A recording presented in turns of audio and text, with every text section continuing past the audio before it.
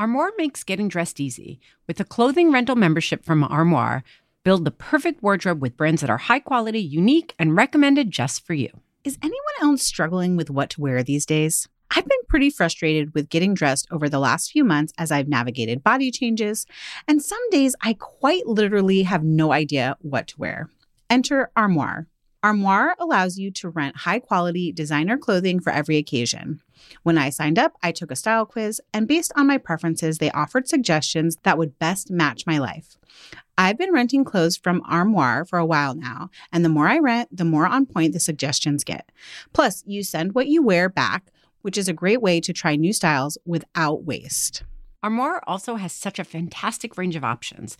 Whether you're planning an outfit for a date night, packing for a conference, or maybe a family event, or just need some updated options for everyday life, you'll be the best dressed person in the room without ever having to find time for an exhausting shopping day. Right now, Didn't I Just Feed You listeners can give Armoire a try and get up to 50% off their first month. That's up to $125 off. Just visit armoire.style/DIJFY. That is armoire.style, ARMOIRE.style/DIJFY to get up to 50% off your first month and never worry about what to wear again. Try Armoire today. Do you ever feel like you're in a never-ending cycle of snacks and meals? We get it. That's why we're excited to share Home Threads, the ultimate solution for creating a stylish and functional family space. At homethreads.com, discover furniture that can handle the chaos of family life. From wipeable dining chairs to kitchen tables and light fixtures. Or you can just freshen up your kitchen with trays, counter lamps, decor, and other affordable accents that will help you update your kitchen into a room you love spending time in. Head over to homethreads.com/DIJFY, short for Didn't I Just Feed You, to get a code for 15% off your first order.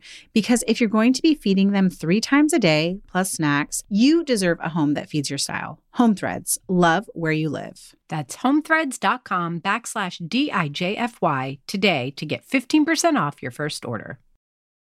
Last year, both Stacey and I discovered Nutrafol, a supplement that supports healthy hair growth by targeting the 5 root causes of thinning: stress, hormones, environment, nutrition, and metabolism. We've been so thrilled with the results that in 2022, we want to make sure every woman knows about Nutrafol, because as it turns out, 30 million women are impacted by weakened or thinning hair. Nutrafol offers 2 targeted formulas for women that are clinically shown to improve hair growth and thickness with less shedding through seasons when hair loss and thinning are normal, like postpartum and premenopausal, and all the times in between. In a clinical study, 86% of women reported improved hair growth after 6 months, and more than 1,500 doctors recommended Nutrafol as an effective and high-quality solution for healthier hair. Most importantly, Nutrafol is 100% drug-free. They use medical-grade botanicals in consistently effective dosages, so you get the most reliable results. And major bonus, you may also notice improvements to your overall well-being, including more restful sleep, less stress, and my favorite, better skin and nails. No matter your stage in life or whether you're experiencing thinning hair caused by stress, hormonal changes, overstyling, or some other reason, there's a Nutrafol product for you. Take their hair wellness quiz on Nutrafol.com for personalized product recommendations. Grow thicker, healthier hair and support our show by going to Nutrafol.com and enter the promo code DIJFY to save $15 off your first month's subscription. This is their best offer anywhere, and it is only available to U.S. customers for a limited time. Plus, get free shipping on every order. That's $15 off at Nutrafol.com, spelled Nutrafol.com. Promo code DIJFY.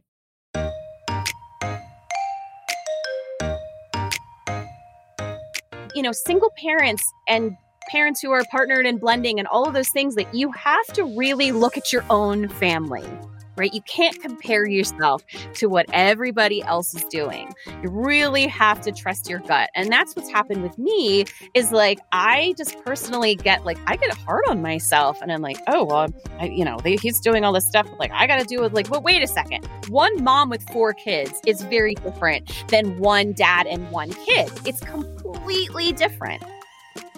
Welcome to Didn't I Just Feed You, a a podcast about feeding kids. Hi, I'm Megan. And I'm Stacy.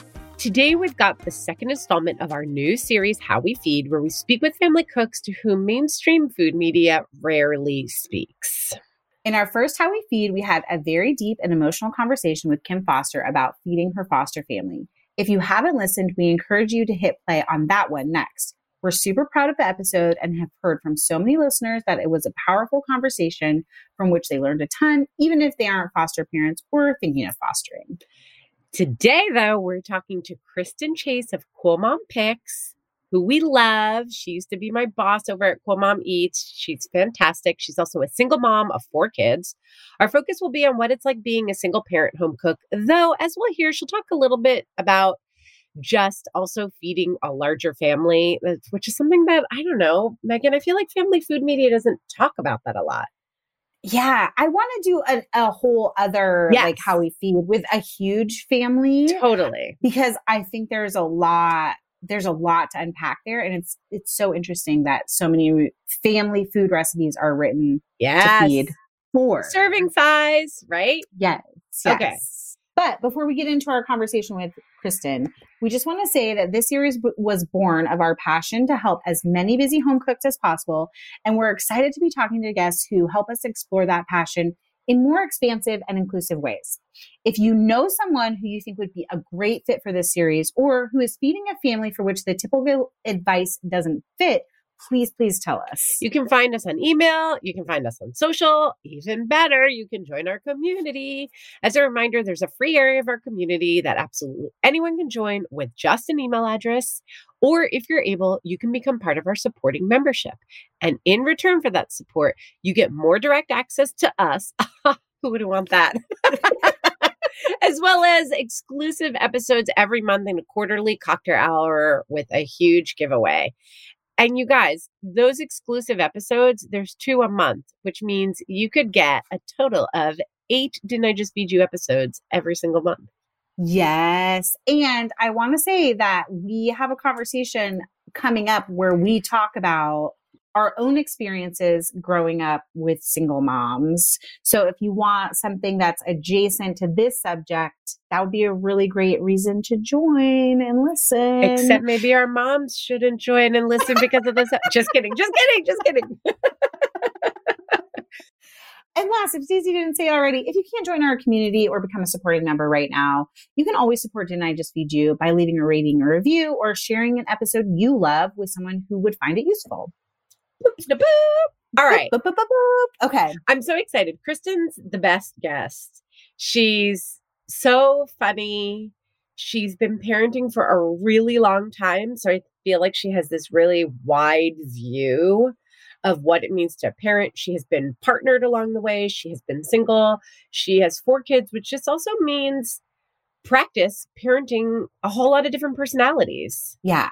I think it's really interesting. You're like, oh, she's been parenting for a really long time. She has 1 kid who's about to go off to college. So she has like a couple years experience on you, but you also have kids who are the same age. And so it's like, my oldest, I think, is her second oldest. Yes. So I think of you guys as being like equals in your experience, but there is something, and we get into this a little bit about like the dynamic between having 1 kid or 2 kids or having 4 kids, and whether you have a partner that supports you. 100%. Yeah. Also, there's the number of years you've been parenting, but then I do think that parenting for some people, when you are parenting someone whose personality you either get or is really complementary to yours, that's a completely different experience than parenting someone who challenges you in ways that, I don't know. Grow you? Yes. It requires you like really look deep and like figure out, is this me? Is this them? Is it, how do I have to stretch myself to be an effective parent, to be a good and caring parent? I don't like the word good around parenting, but you know what I mean? Yeah. So it's not just the number of years you've been parenting. I feel like that the fact that she's had 4 different kids and 4 different personalities, and then also having to manage those family dynamics is a lot of experience. Yeah. It's just a lot of experience. I want to continue a conversation and about this idea of like a good parent. And like, is there another word that's more inclusive, expansive? Like, is it finding contentment? Is it having peace in your parenting? Is it not roller coasting That's through interesting. the like guilt and shame that sometimes comes along with parenting? Well, it's funny because I use the word effective, which has like a little bit of an antiseptic quality to it, I realize. But it also ignores my experience. But when I say effective, what I mean is, am I matching this person and what they need? Yes. Because I feel like that's my job. But I like that you ended up bringing something up that has to do with also thinking about our parenting holistically, where we're not just thinking about whether or not we're a good match for the kid and giving the kid what they need, but like, are we parenting in a way that allows us to walk through the world feeling free of self-judgment and self-imposed guilt and all of that too. In alignment with our values too, in a lot of ways. Yeah, but haven't you ever parented in line with your values and it doesn't work for your kid? Every single day. Yeah, it's hard. Not like my big values, because my big values are like, right, they are what they are. And like, I want, we all want to raise people who are going to be good people, who are going to go into the world and be a positive influence, kind, caring. And those are just, those aren't malleable. Those are principles that I like really, I think we all try to stay on the course. And like, we're teaching our kids that. But then there's like secondary values that are really about Billis or really about Megan. And like, maybe Isaac doesn't agree with that.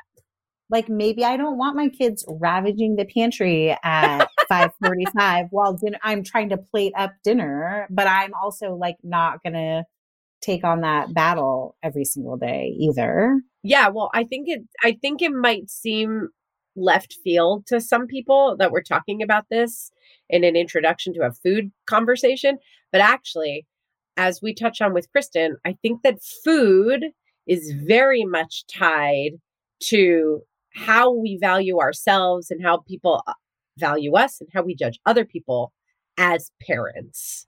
Yes. What makes a good parent and what doesn't make a good parent. Food is so tied up in that mix, whether we realize it or not.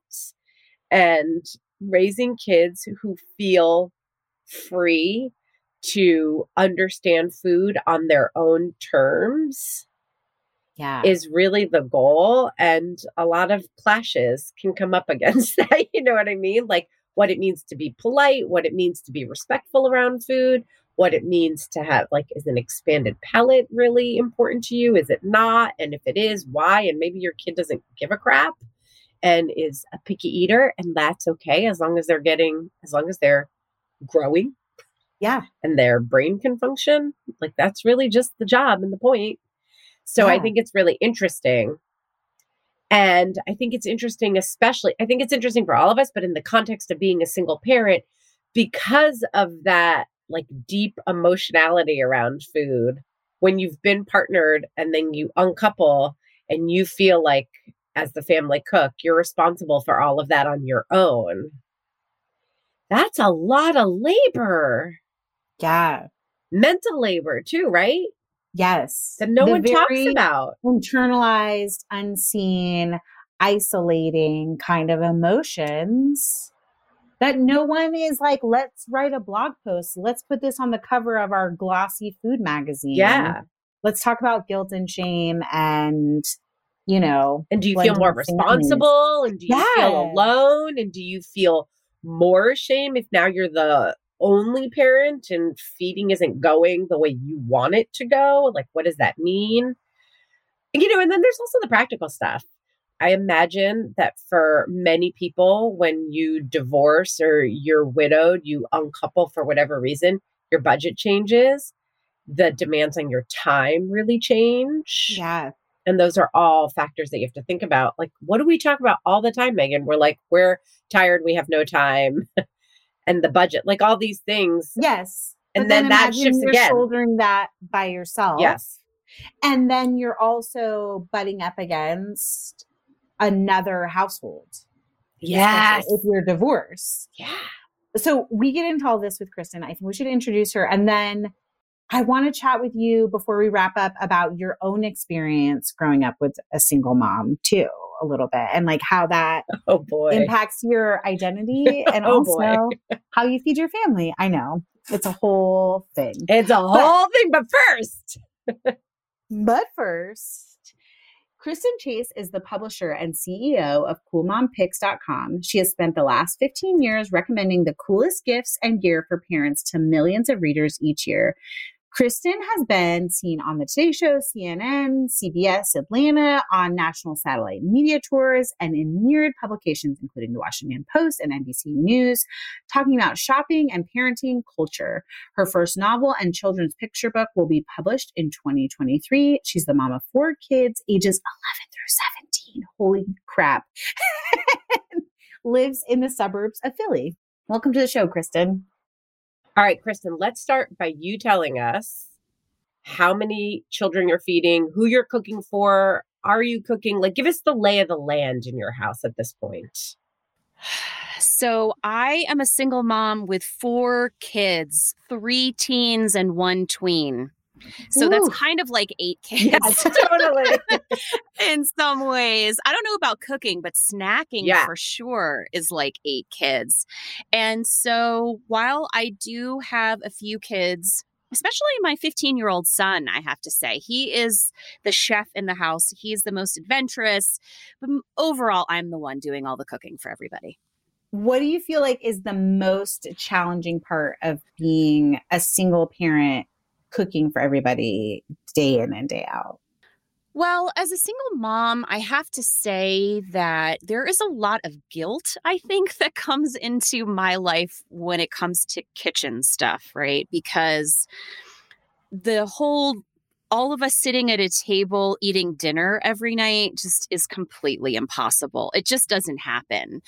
And I don't know if this is changing, but I feel like there's still a lot of judgment about that. Like that still seems to be like a parental accomplishment. Like you are a good parent if you are sitting around the table. First of all, one of me and 4 of my kids around the table it isn't really super fun. I love my kids, but it's like, it is not even like, I don't even know. Is that really fun? I mean, I think we can kind of last for like 7 minutes. Yes. And then people are arguing and then it's like no one likes what you made. And then people are picking things out of the food that you so lovingly chopped. You're like, why am I doing this? Yes. So I think for me, it's this idea. I've gotten a lot better with it, that I need to have family dinners with everyone sitting around the table. And I finally have come to the place, almost, I think, where that's just not our family time. That's just not going to be our family time. For us, like mealtime is to sustain my children for an hour and a half until they're hungry again. But it's not like our time of family togetherness. Okay, so I want to go back in time a little bit because I think part of this is also their ages. How old were they when you became a single mom? So I have been a single mom sort of on and off, right? Mm-hmm. But I think the bulk of my single momness, my kids were really little. My youngest was 2, right? And so now she's 11. And I have to say that it was a little easier, to be honest with you, in some ways, to have family meals. Yeah, because I wasn't dealing with activities. And you ladies know, it's like, it's insane. And I have 4 kids. They only each do one thing. It's not like my kids are super overscheduled, but I am in my car a lot. Yeah. And I wasn't when they were littler, and we just didn't have those after school commitments. And so I was very fortunate. I was working from home, doing Cool Mom Picks and writing and all that sort of thing. So I was able to be home and make meals. And it was just so much easier. I feel like right now I'm competing with all the after school activities and social lives. Yes, I mean, which is important for kids. It's developmental for them to have those social interactions. But my kids, they stay out after school and walk around town and they often use their money to feed themselves. And so, Yeah. So that's where I'm at. So Isaac, who's also 15, is like a pretty routine person. So he likes to socialize on Friday nights. Like Friday, he just stays out. But it's always like a little bit of a question. It depends on the weather because they like to be outside a lot of the time. What are they doing? Same. So I'm always like on Fridays, I have this anxiety where I'm like, are you coming home for dinner? Like, okay, you're going to be out beyond dinner, but like, should I have food at home for you? It's like this protracted back and forth. And I finally realized like, whatever, you're on your own. You're on your own on Friday nights. Like I can't try to manage you. Yeah, I think that's important, right? Is sort of like meeting your kids where they are, right? And taking out this responsibility of like, you know, it has to be like this. Yeah. It must be like this. And really looking at your situation. You know, for me, I find that when I meal plan, like this is what it's come to, ladies. I come back to it. She's a convert. Yes, I am. I really feel like, especially, listen, I'm on a budget. Yeah. Okay. And I still have 2 kids who are home. So they're not eating at school. So I have 2 kids at school. I have 2 kids at home. I don't really love gender stereotypes, but my son he is more active. He plays hockey. He consumes more food than my girls do. That's just how it is in my house. And so for me, the budget is important. And so I have found that it is not only a money saver for me, but it is a mental health situation. When I know what I'm cooking, I look at my list. I know I've bought those ingredients for my meals. And for me, it's dinner, right? Lunch is I'm a little more flexible. It is, I have to do it as a single parent, especially. That is just the only way that I survive. Okay, so where are you drawing recipes from? Because I want to get to talking about food media. Has it been helpful to you through different stages as a single parent? It sounds like maybe when your kids were younger, you were able to like look at recipes, make meals. Maybe you had to make adjustments for serving size. I don't know. Talk to us about that too. But like, do you feel like the food media has been helpful to you, or family food media? That's a tricky question, you know, because I was never someone who cooked, right? Growing up, I didn't really do a lot of cooking. Mm-hmm. And I actually learned everything that I know. And I actually know a fair amount from watching the Food Network. I mean, I watched Yada, I watched Rachel Ray, I watched all of those folks. I learned everything that I know, and I feel like I learned a lot from them. So I am very grateful for that. And, you know, there are a lot of shows out there that I think are more accessible to home cooks, to people like me. So I don't think some of those folks are really out of touch. I do think there are a lot of in-touch folks. But for me, it's a time factor. Don't have a lot of time to flip through recipe books. And, you know, my boyfriend is a great cook. I mean, he actually bought me an Instant Pot. He actually bought me a rice cooker. I am an Asian without a rice cooker. Okay, y'all. My lovely white boyfriend bought his Asian girlfriend a rice cooker, and I still haven't used it because I'm afraid. This is a whole thing. This is like a whole thing. Stacey's done this. I also didn't use my rice cooker for a long time. It's a whole story. I'm so afraid. I cook rice in a pot. But you know what changed me? Last week, I put rice in a pot and I told my children, this is the dumbest thing. This is a rookie mistake. Turn it down when you hear it boiling. Oh, no. Guess what? 3 hours later, my pot's in the trash can, right? So guess what? Rice cooker it is. But, you know, I just don't have the time or energy to do a lot of exploring and searching for recipes. So I rely a lot on folks like you ladies, on like Cool Mom Eats and Lisa, who does a lot of our recipe curation, and quite frankly, Instagrammers who are recommended to me. I get a lot of my recipes from sort of what I would call, I'm using air quotes, like word of mouth, right? Where they've been tested It doesn't look difficult to make. Yeah. And for me, it's like, I know my kids are going to eat it. Like, again, it goes back to that budget thing. Yes, I don't totally. have a lot of time and money to spend on things that I'm not sure if my kids are going to eat. And I don't feel personally responsible to be like, I am going to expose them to all tastes of the world. That's why there are restaurants. Yes. Right? Like, that's a restaurant's job. Yes. My job is to like keep them alive and, you know, make them feel nourished and get them through their day. So yeah, I mean, that's really where I'm finding my recipes. Like last night I tried a new recipe, Diane Morrissey. I made like baked gnocchis and it was great. And it was everything my kids liked. Yes. And I'm like, okay, I'll make that again. Yes. And then I'll repeat it. Forever until they won't eat it again. Exactly. Yes. Exactly. Yes.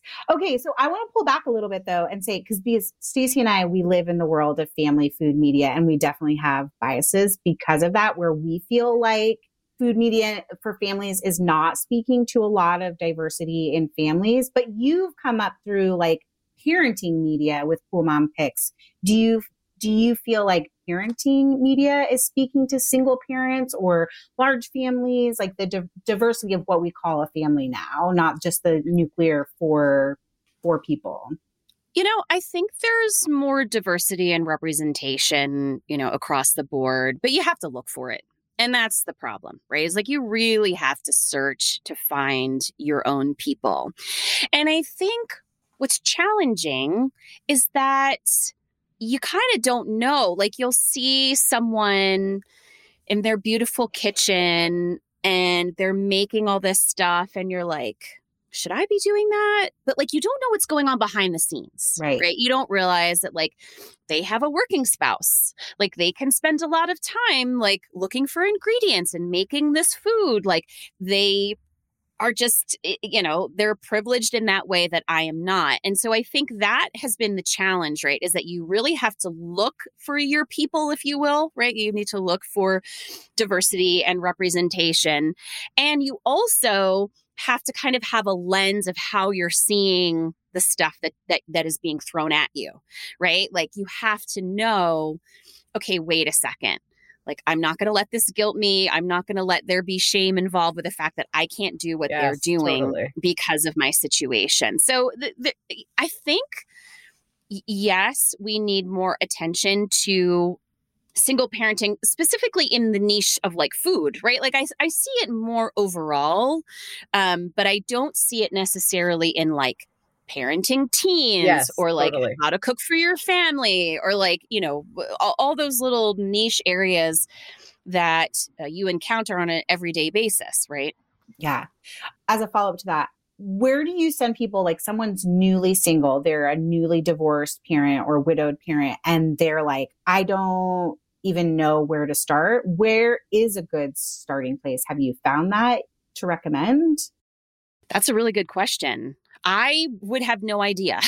I really don't know. And that's a problem, right? Yeah, totally. I had a couple people text me and say that they're in the middle of a divorce. You know, what's interesting is that people come to me and they ask me these questions. One person was looking for books, right, that were more like positive, like you've got this, you're uplifting, you know, like it's all good. It's going to be okay.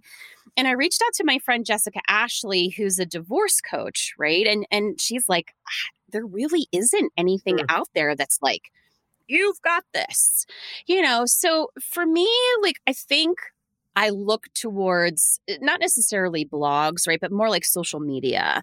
So I talk about it a fair amount, but, you know, not overly so. I know Jill Krause, right, who's separated, talks about it a lot. Totally. So I tend to look for the folks on Instagram who I think talk about it in a way and are honest, but I think they're balanced in what they present as well. Yeah. Because that's important. And it's a huge transition that like we don't necessarily do a good job of talking about. My mom has a PhD in social work, and she did her whole thesis about grief and how there's no public education around grief. And like divorce is a big loss. So I'm curious, I know you said your kids were really young when you first became a single mom, but were there food components to that transition? Like, did you feel like you had to support them with those family meals more at that time versus now where they're more settled in the routine of your lives? That's a great question. And it was a little different for me because my ex was a pilot. So he was gone all the time. So I was actually used to doing meals alone. So we rarely had family meals all together. So I was really used to it. But a couple months ago, I had a couple conversations with newly single moms, and it was a huge thing. Yeah. Family meals were very much a part of their nuclear family existence. And she was feeling a loss, not only because she was used to having 4 people at the table and now there were 3, and she was in the house where they used to live and now that chair was empty. Like there were a lot of emotions and feelings around that. But also, again, her inability to have those family meals because she wasn't partnered anymore and she was driving her kids all around town to their activities and doing a lot of takeout and not really feeling like they were getting healthy meals that they used to be, and carrying that guilt herself, right? Which is not her guilt to carry by any means, right? It was a decision that you made, the best decision for your family, like all of those things. So, my experience is a little different. But even just talking to one mom about it, wow, like this is a thing, right? It is such a big issue for so many single parents and newly divorced families. I feel like family dinner is part of the idealization of what it means to be partnered and in a family, right? It's like, it's the painting, it's the Norman Rockwell image. It's like I don't know if he actually painted a family dinner, but I feel like he could. It's, all of us sitting around the table together. And so even when that isn't part of your reality on a consistent basis, the loss of that being a possibility, I can imagine is very powerful for a lot of people. Oh, it's huge. Yeah. And I think there is a lot of, and I talked about this earlier, right? This idea that like, if your kids can eat at a table, right? Let's talk about that too. Yes, like if your kids have table manners and can eat at a table, then like that is a reflection upon your parenting. Yes. And it was interesting for me now in my new situation, right? Trying to blend families. My boyfriend has a child. They often have family meals together because he's one child and he loves to cook and it's like their thing and that's what they do. I do not have that experience.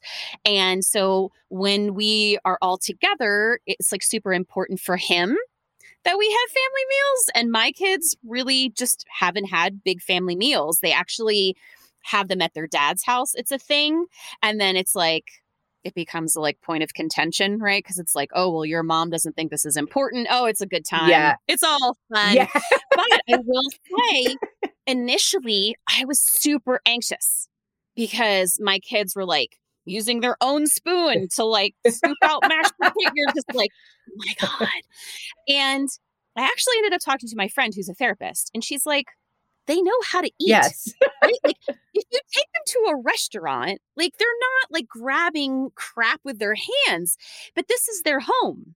Like they feel comfortable here. Like this is how it is. And is it really the time? Like, are you really going to make your dinner time a teaching moment? Right. And I was like, okay, no, like we're blending families. There are new people here. It's anxiety provoking. Like, just let the people eat. I was going to say, when you were describing, what family life is like at your ex's house versus at your house, that there's probably a lot of joy and freedom and independence that your kids feel around food. And totally. I think that part of the conversation around food is missing that, like that very important piece. We're not just, Megan and I say this all the time, we're not just teaching kids to like kale, we're teaching them to have a good relationship with food. And part of that is knowing how to eat at a restaurant and knowing how to be civilized around a table when you need to be. There will be situations where that's called for. It's also feeling free around food, feeling like you can make independent choices, like you can decide what goes in your body and when it goes in your body. So to me, it sounds like they're getting actually a very like full experience around food and eating. That's pretty great. But I can imagine from where you sit, how it would be anxiety provoking. Yeah, it's super stressful. It was super stressful, right? Because like I felt like I was being judged. I wasn't being judged, right? But I felt like I was Yes. being judged. And then it was like, can't your children function at a dinner table? Like why are they, like it was very important for him that like everyone sat down and waited until the cook was sitting at the table before we could all eat. Oh, And I'm Lord. like, okay, yeah, that's awesome, right? That's awesome. And that also works for his Yes. family because he has one child, Yes. right? I have 4, right? And there was like a kind of come to Jesus moment just for myself. Like it wasn't, I was making it up, right? You know what I mean? Like, and I was feeling, like, I was like, this is my thing, right? I was like, oh, I've got to fix this. My children. And I was like, actually, I have parented for a really long time. Mhm. Like, I know what I'm doing. My kids are cool, right? And so, like, if that's your expectation, like, we need to talk about that. Yeah. Because I don't know, like, if it's your home and that's important to you, totally cool. But, like, this is my home and I'm fine with people just sitting down and eating because if you've been at a table with 4 of your children and they all have to wait, like, that is hell. That's just hell. It's no fun, right? And I don't care, right? At the end of the day, like my battles, like that's not a battle I want to have. So I think, I know that's not single parenting, but it is because it's blending. It's blending families who have different views about food. Yeah. Yeah. And it's also a really great permission slip of like, it doesn't have to be this perfect idealized thing for it to be successful and for it to feel like a food win in a lot of ways, right? Yeah.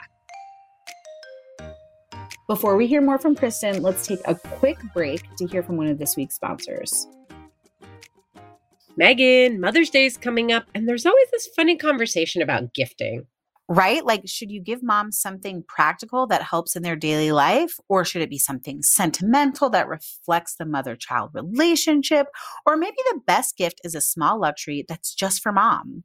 There's certainly no one right answer since every mom has their own love language, but it'll come as no surprise that I love small luxuries that are just for me. I couldn't agree more. Though maybe what we each consider a small luxury is different. I love fancy chocolate and I bet you love pretty jewelry. And we both love pretty trinkets for our home. Yes, we do. You know what else we both love? Easy skincare that feels luxe and is easy to maintain, which is why we are both still very much in love with our Matter of Fact Ascorbic Acid 20 Brightening C Serum and Minimalist Hydrating Cream. Both of which need restocking just in time for Mother's Day. Hint, hint, Brian and Mike. It's true. We've been using both Matter of Fact products since before the holidays. They feel great, help our skin look bright and healthy, and have been so easy to keep up as part of a low maintenance routine. Honestly, that's a big deal to me. It can be hard to find practical skincare that works, feels luxurious, and can be maintained. I've been gifted fancy skincare that I use up and never return to because it's either too expensive or doesn't live up to the hype. With Matter of Fact, you can give a gift that actually becomes part of a real life routine. This Mother's Day, give the gift of gorgeous skin with the Matter of Fact gift bundle. Visit matteroffact.com and enter the code DIJFY15 at checkout for 15% off. That's matteroffact.com, code DIJFY15, short for Didn't I Just Feed You? Or pass that code along to anyone who might be buying a gift for you. You deserve it. You have just said, listen, family dinner is not our family time. It's not how we get it in. But like for anyone who is newly single, what are the, like, and it doesn't have to be tied to food in any way, shape, or form. Like, what is family time for your family? And what makes you feel contentment with your family and get to see how cool your kids are? Yeah, we do a lot of watching movies together. We watch TV shows together. Like that's kind of our thing right now. Driving in a car places is family time. Totally. And I think one of the big things I had to give up was this idea that we were going to all be able to like do something together on a regular basis. And I think that depends on your family size. It depends on your schedule. But like me with 4 kids doing something all together is a lot. It just is not going to happen that often.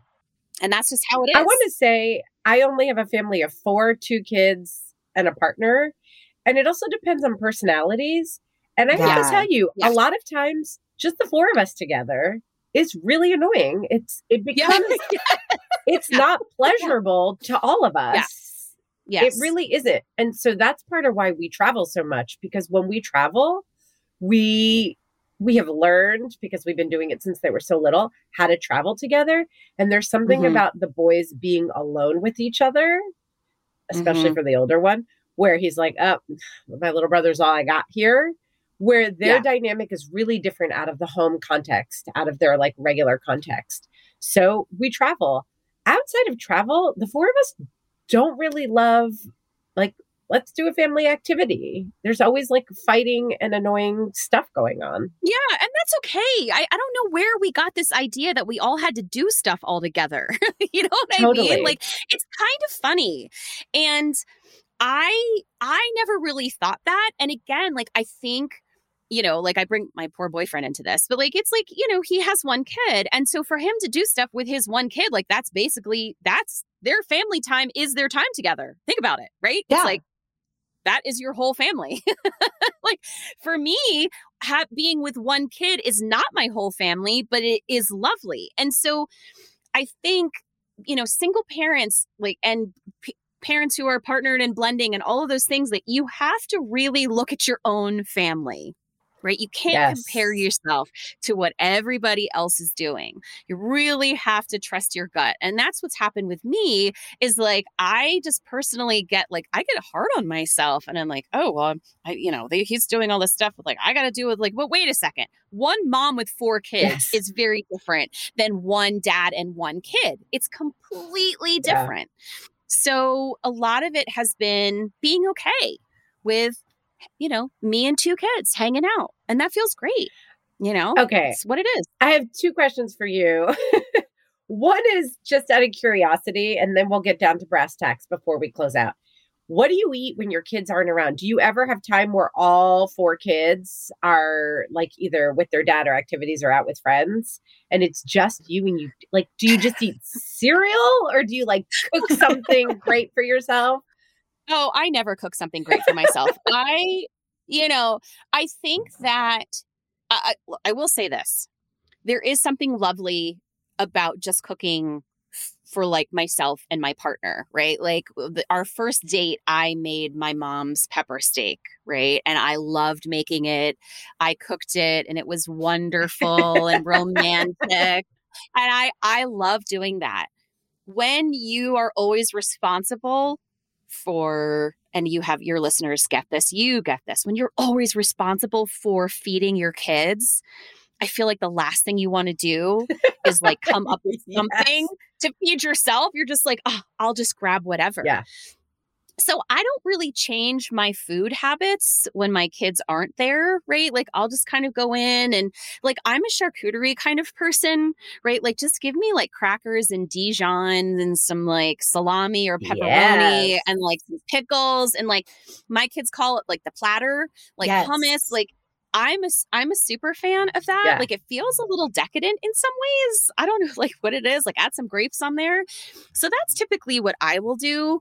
I don't have a lot of guilt around like, oh, I can't, like I'm going to hide my cereal. My kids aren't here. Like I've kind of let go of all of that. Gratefully, because I know that there was a time probably when I was like, I need to hide in my closet. But I don't feel that anymore. Like, and they're older and they know what's going on. So cereal is like my favorite thing. I can't keep it in the house though, because they eat it all before me. Oh yeah. I mean, we have an intricate system of hiding food in my house. Okay. No, it is like, so my boyfriend's son came to stay with me for a week. And he is an only child. So like he did not understand that like your food is everyone's food, my friend. Yes. Yeah. Yeah. So I had gotten him like some special root beer and I was like, you need to hide that. Seriously. You want to find that? You need to hide it.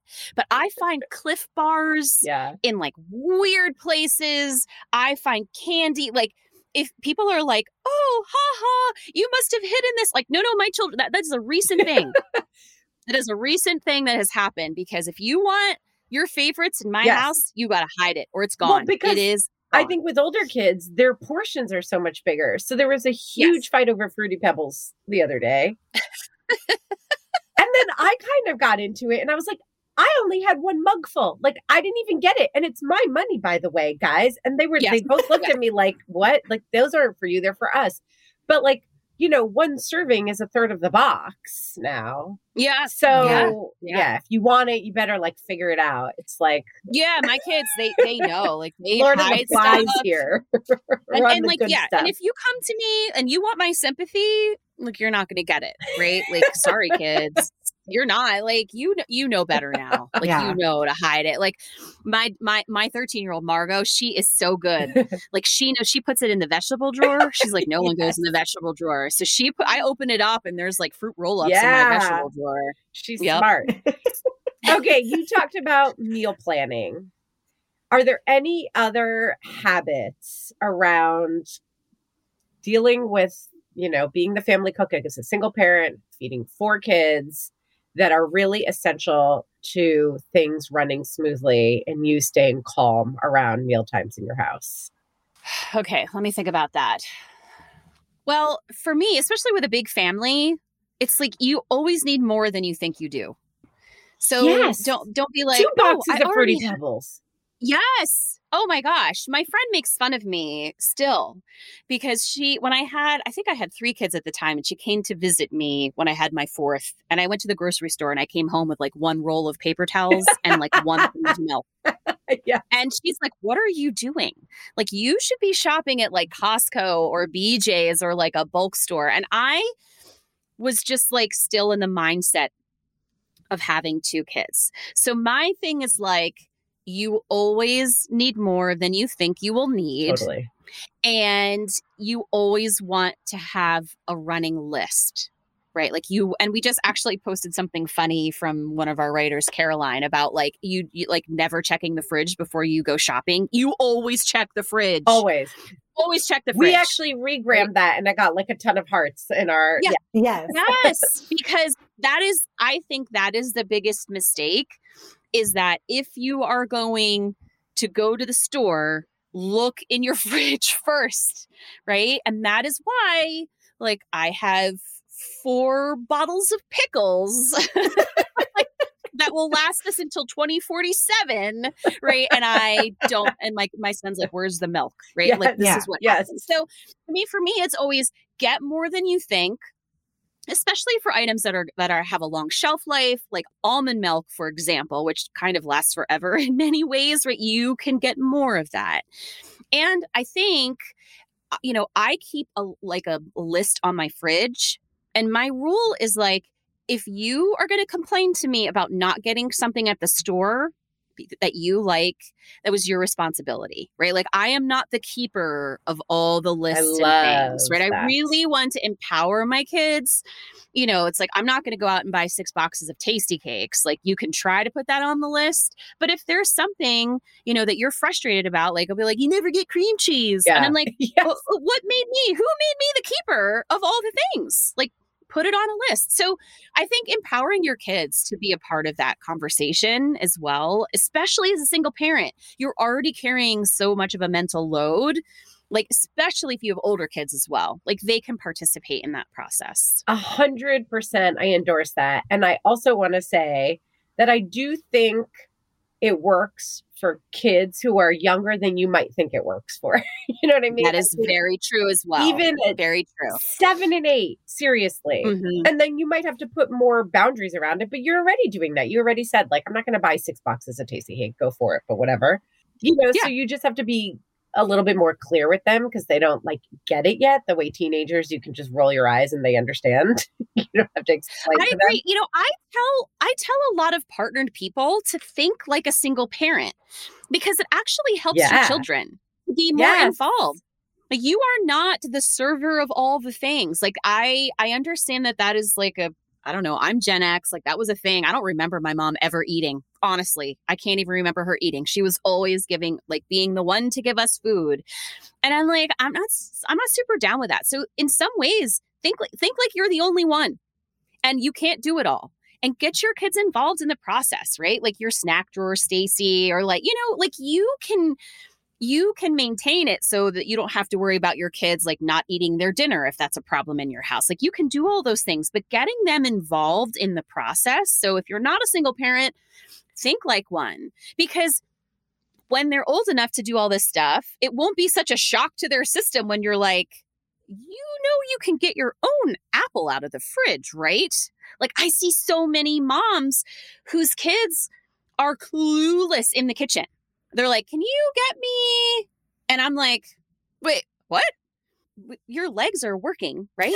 Like you have, right? Like your hands, Yes. like why can you not go? Like, how did this happen? And I think a lot of it is because it's easier for us, whatever it is. Yeah, so like think like a totally. single parent, like pretend like you cannot do it and you need their help. Yeah. And it's so full circle to what you were saying about how like you didn't grow up cooking and in the kitchen. And so then you relied on food media to teach you about those things. And then that influenced how you felt about feeding your family when you had one. So creating, like doing that now removes that reliance on these other sources that are going to be biased. Totally. I mean, listen, my 15-year-old can like as evidenced by the pan with egg still stuck in it, sitting on my stove at 6 this morning when I came down.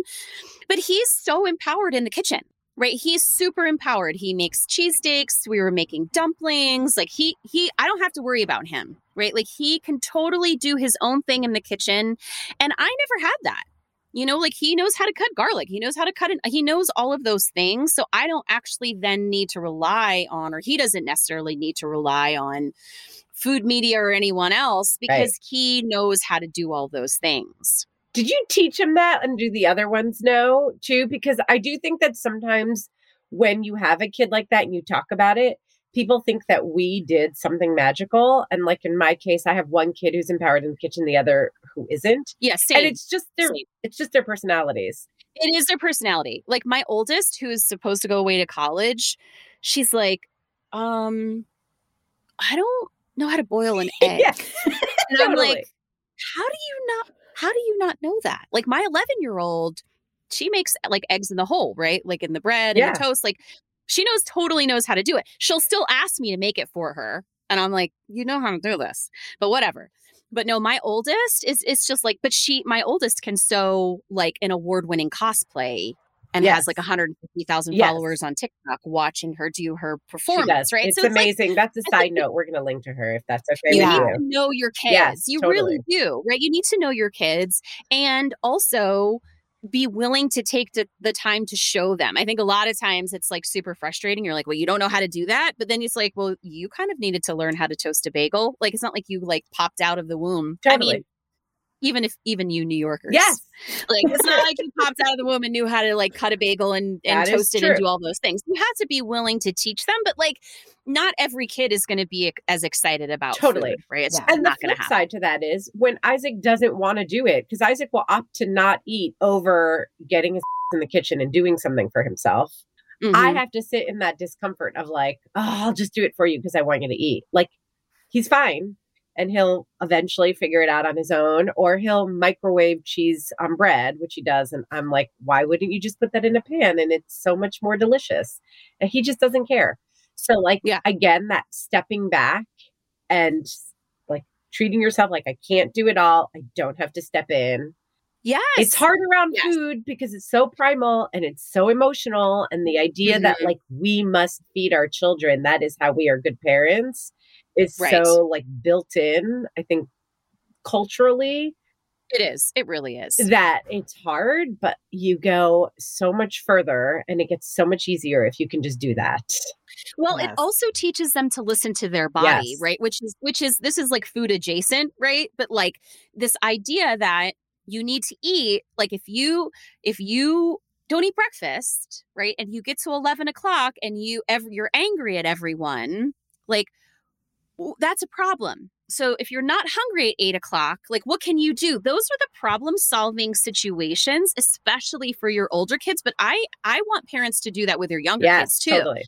Is to teach them to listen to their body. But if we're constantly like, would you like a snack? Yes. Did you like an after school snack? It's time for lunch. Like if we're constantly like serving our kids and not asking them, oh, how are you feeling? Is your tummy, like, are you feeling a little hungry Yes. right now? When's the last time you ate? Did you have some water?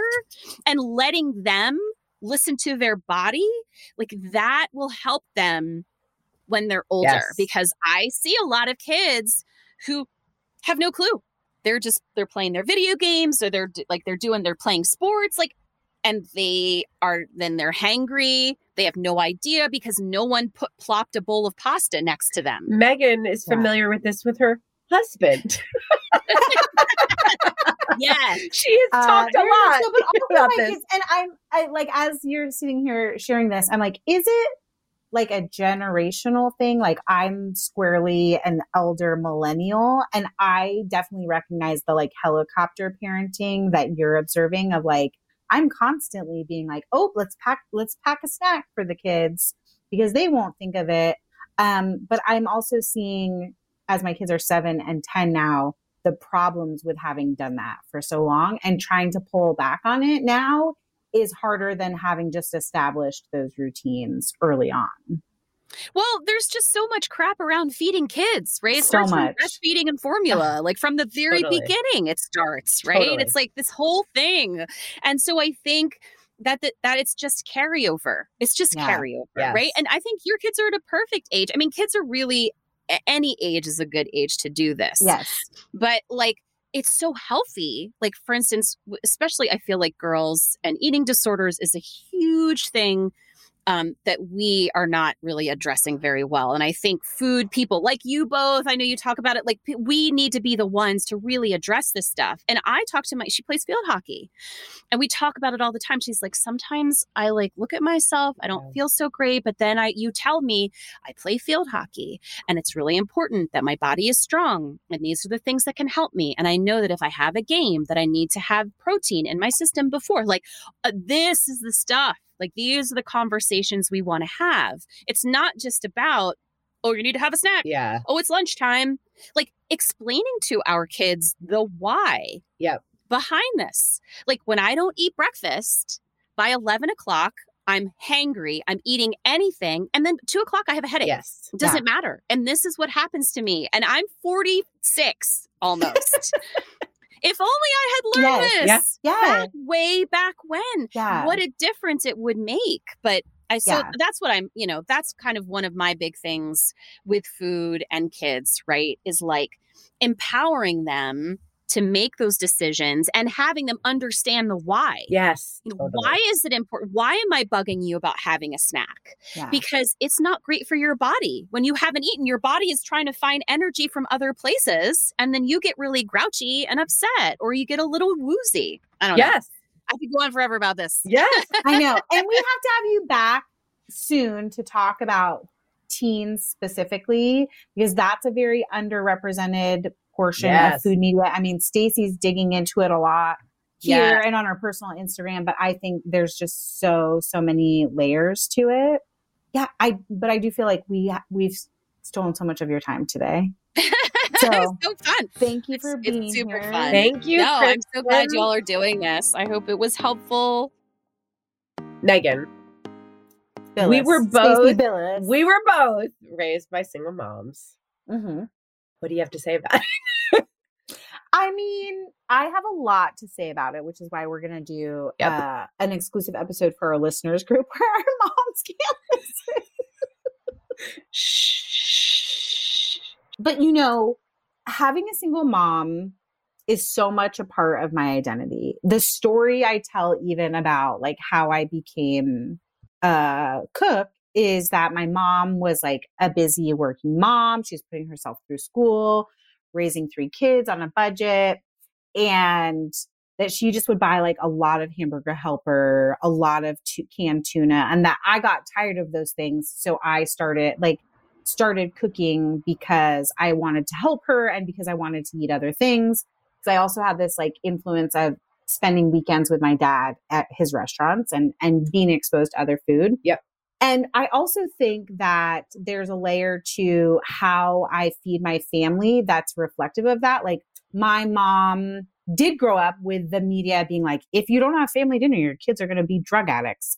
And we were also latchkey kids. So like we came home and ate a lot of food without supervision, including like ramen, dry ramen with the seasoning packet, just like sprinkled on it. Like so much stuff that is joyful and nostalgic for me in a lot of ways. But we always had, as much as we could, not always, as much as we could, we had family dinner together. But for many years, it was just my brother and I and my mom. So it's just three of us, which seems easier. And so family dinner has been hugely important to me and in my family and what my family structure looks like. And I definitely, unfortunately, use that as a measure of quote unquote success for my family. Like, oh, are we having family meals together? But I'm also seeing the problems with that, even in my like stable family, being partnered and like having two kids. It's hard. It brings up a lot of like expectations from and feelings from me. And I see Brian, my husband, like also running into things where he just wants he's like, I just want everyone to sit at the table because that's what mom wants. Where I'm like, it's okay. Like, it's okay if we have to get up and get things, or if we're interrupted, or if everyone doesn't like the meal at the table. Like, I just want a secondary layer is like, I want the family dinner to be calm and peace, like a place of peace, and not just like, we're forced, we're doing this and checking this off our list.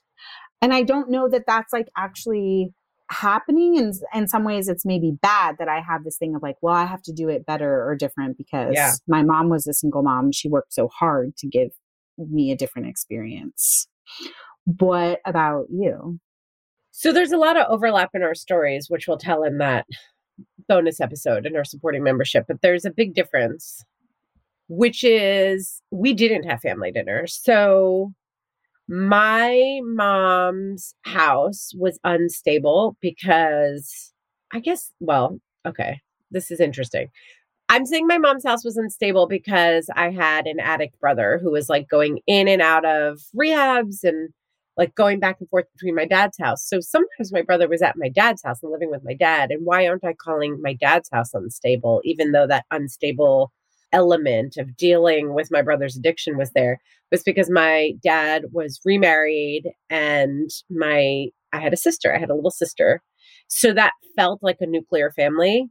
And my dad owned a restaurant and my stepmother helped in that business. But because the two of them were running the restaurant, there was always at least someone who could like be home and prepare dinner, and we'd wait for the other one to come home. And it felt much more stable. Whereas at my mom's house, my mom was a working mom. So either it was me and my brother when my brother was around, and like that didn't always feel like good and safe and normal. Or my mom would be around, but then my mom went back to college for herself, which was now in retrospect amazing, but made me pretty angry back then because I was like, you're already not here. Now you're not here more. So she did what Kristen said is so important for single parents to do, which is I can't do it all. I can't be responsible, but really to an extreme in a way that for my personality really backfired. And I think that one of the factors here is that food isn't important to my mom. My mom's not a big eater. So she's like, I don't know, like open a can of sardines. I was like, that's not dinner to me. A can of sardines and a slice of feta cheese. Like, first of all, that's weird. I understand now that I understand the way that Greeks eat and I've gone to like Greek islands. Sure, like a little fish and a slice of feta cheese and some good bread. And we're sitting by the ocean. But like I was in like our apartment in the United States and I'm 13. I'm like, that's weird, first off. And secondly, like that doesn't feel like dinner. And where are you? She used to sometimes, when I got a little bit older, we lived within walking distance of a supermarket, and she would just leave a list on the table. And I was a latchkey kid too. So I'd come home, I'd let myself in.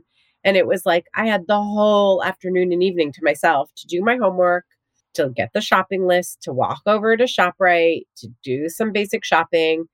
And then eventually I just started like making my own damn dinner because she'd come home and she was tired. She was a hairdresser, so she was on her feet all day. And again, she didn't care about dinner. So, the most she could do was a box of rice-a-roni, which FYI, still love Still forever, slaps. forever. So good. R.I.P. Stroganoff Rice-A-Roni. I wrote to the company at one point in my 20s saying like, bring it back. So I too, even though your value of family dinner comes from the fact that your mom worked so hard to maintain that for you through your childhood, my thing about family dinner came from the opposite, came from the fact that like I had to do everything around cooking and food from a very young age, and there was never family dinner. So I think I am compensating and definitely overcompensating. I have started giving my kids more autonomy. Oliver sort of took more autonomy on his own because he likes to cook, like Kristen said about her 15-year-old son. But Isaac is 15, and I still find myself sometimes being like, do you need a snack? Would you like me to make you ramen? Like, he's like, yeah, why not? Like, and also he has a little bit of a personality where Yes. he has thought he was royalty since he was like 2 years old. It's very natural for him to feel that way. We have talked about this offline. So that for me definitely comes from childhood.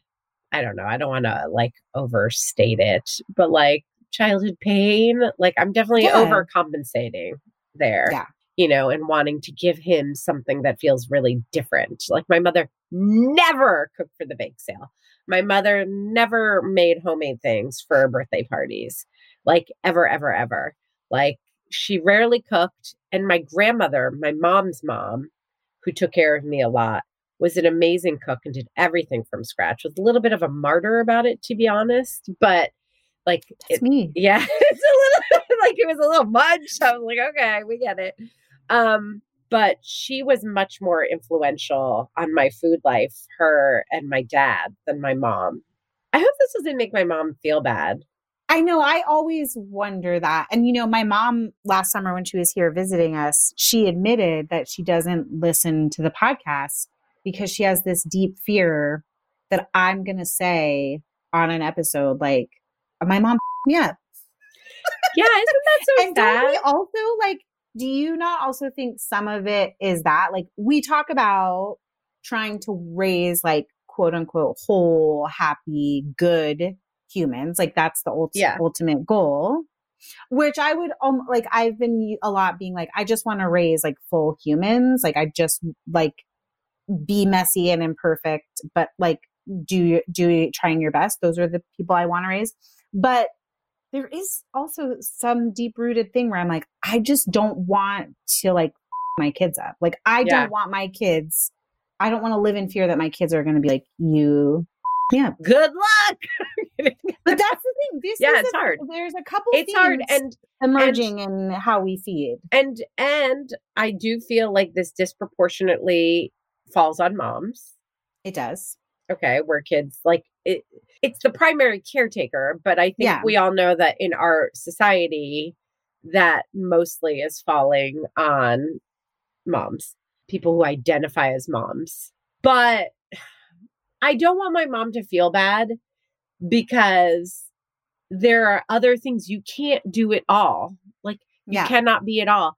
And my mom, by deciding to go to college because she had been married and become a mom at 19 and then had a second marriage that wasn't very good and was very emotionally drained by raising two kids largely on her own, one who was an addict. And she finally was like, I'm going to go back to college and do something for myself. And it was for fashion design. It wasn't for anything like practical that she was like, I love art. I never had the opportunity to pursue art. And I'm going to do this just because I love it and it fulfills me. That is a part of my food story in a way where she's like, oh, did I things up? But then the flip side is that's freaking amazing that she did that. And that did all these positive things for how I conceive of what it means to be a strong, independent person who is, you know, willing to invest in themselves just because that's what makes you happy.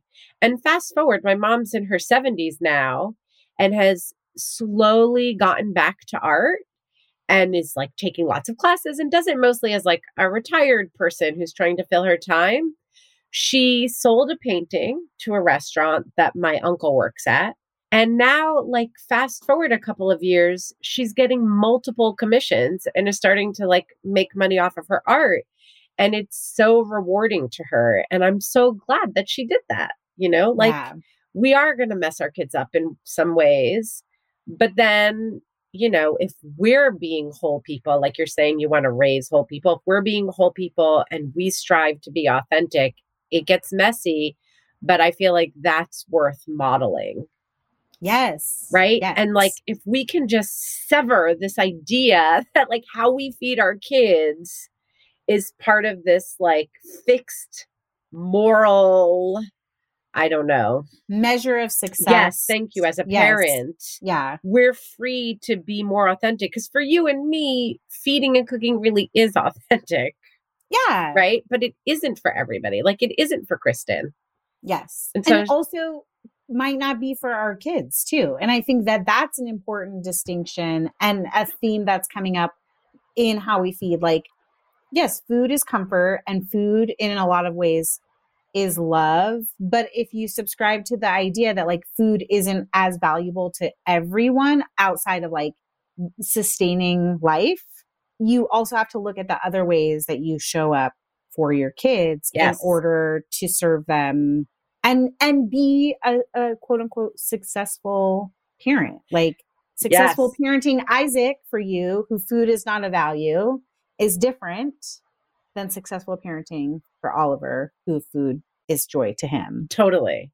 And I think you're right that as we do more of these how we feed, the themes that are going to come through are that so much around food and eating and feeding is tied to how we judge ourselves and each other's in the context of parenting, especially, but how we judge ourselves, how we judge our bodies, and that actually the more we let go of that and kind of debunk this idea that's reinforced all the time in food media, that you have to cook every night and it has to look a certain way and it has to include certain foods and the result has to be your kid loving healthy food, the more that we actually leave space to raise whole children and be whole ourselves. Yeah.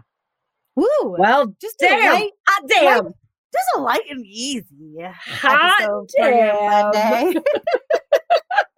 So Megan, let's cut it here and let's see what our community is going to say about this one. Because actually, talking about being a single parent and feeding was a request that came from our community. It really did. Yeah. So we hope that you've already joined us at the Didn't I Just Feed You listeners community. If you haven't, you can join us for free at didn'tijustfeedyou.com/community. Or if you want those bonus episodes 2 a month and other goodies as well, you can join our supporting membership. You can also keep in touch with us on Instagram, where we are at Didn't I Just Feed You, or by signing up for our newsletter. There's a link in our bio to sign up. There's a pop-up on our site. Newsletter subscribers get a fresh recipe every week. Woohoo! Hot off the stove. I was going to say press. And of course, don't forget to subscribe to Didn't I Just Feed You wherever you get your podcasts. If you're already a subscriber, leave us a rating or review. We love them. They make us happy. And if you don't feel like doing that, you know what? Just recommend us to a friend. That would make us happy too. A huge thank you to our editor, Samantha Gatzik. I'm Megan. And I'm Stacy. Stay sane and well-fed until next week. Be sure to subscribe to Didn't I Just Feed You wherever you're listening. And don't forget to rate and review.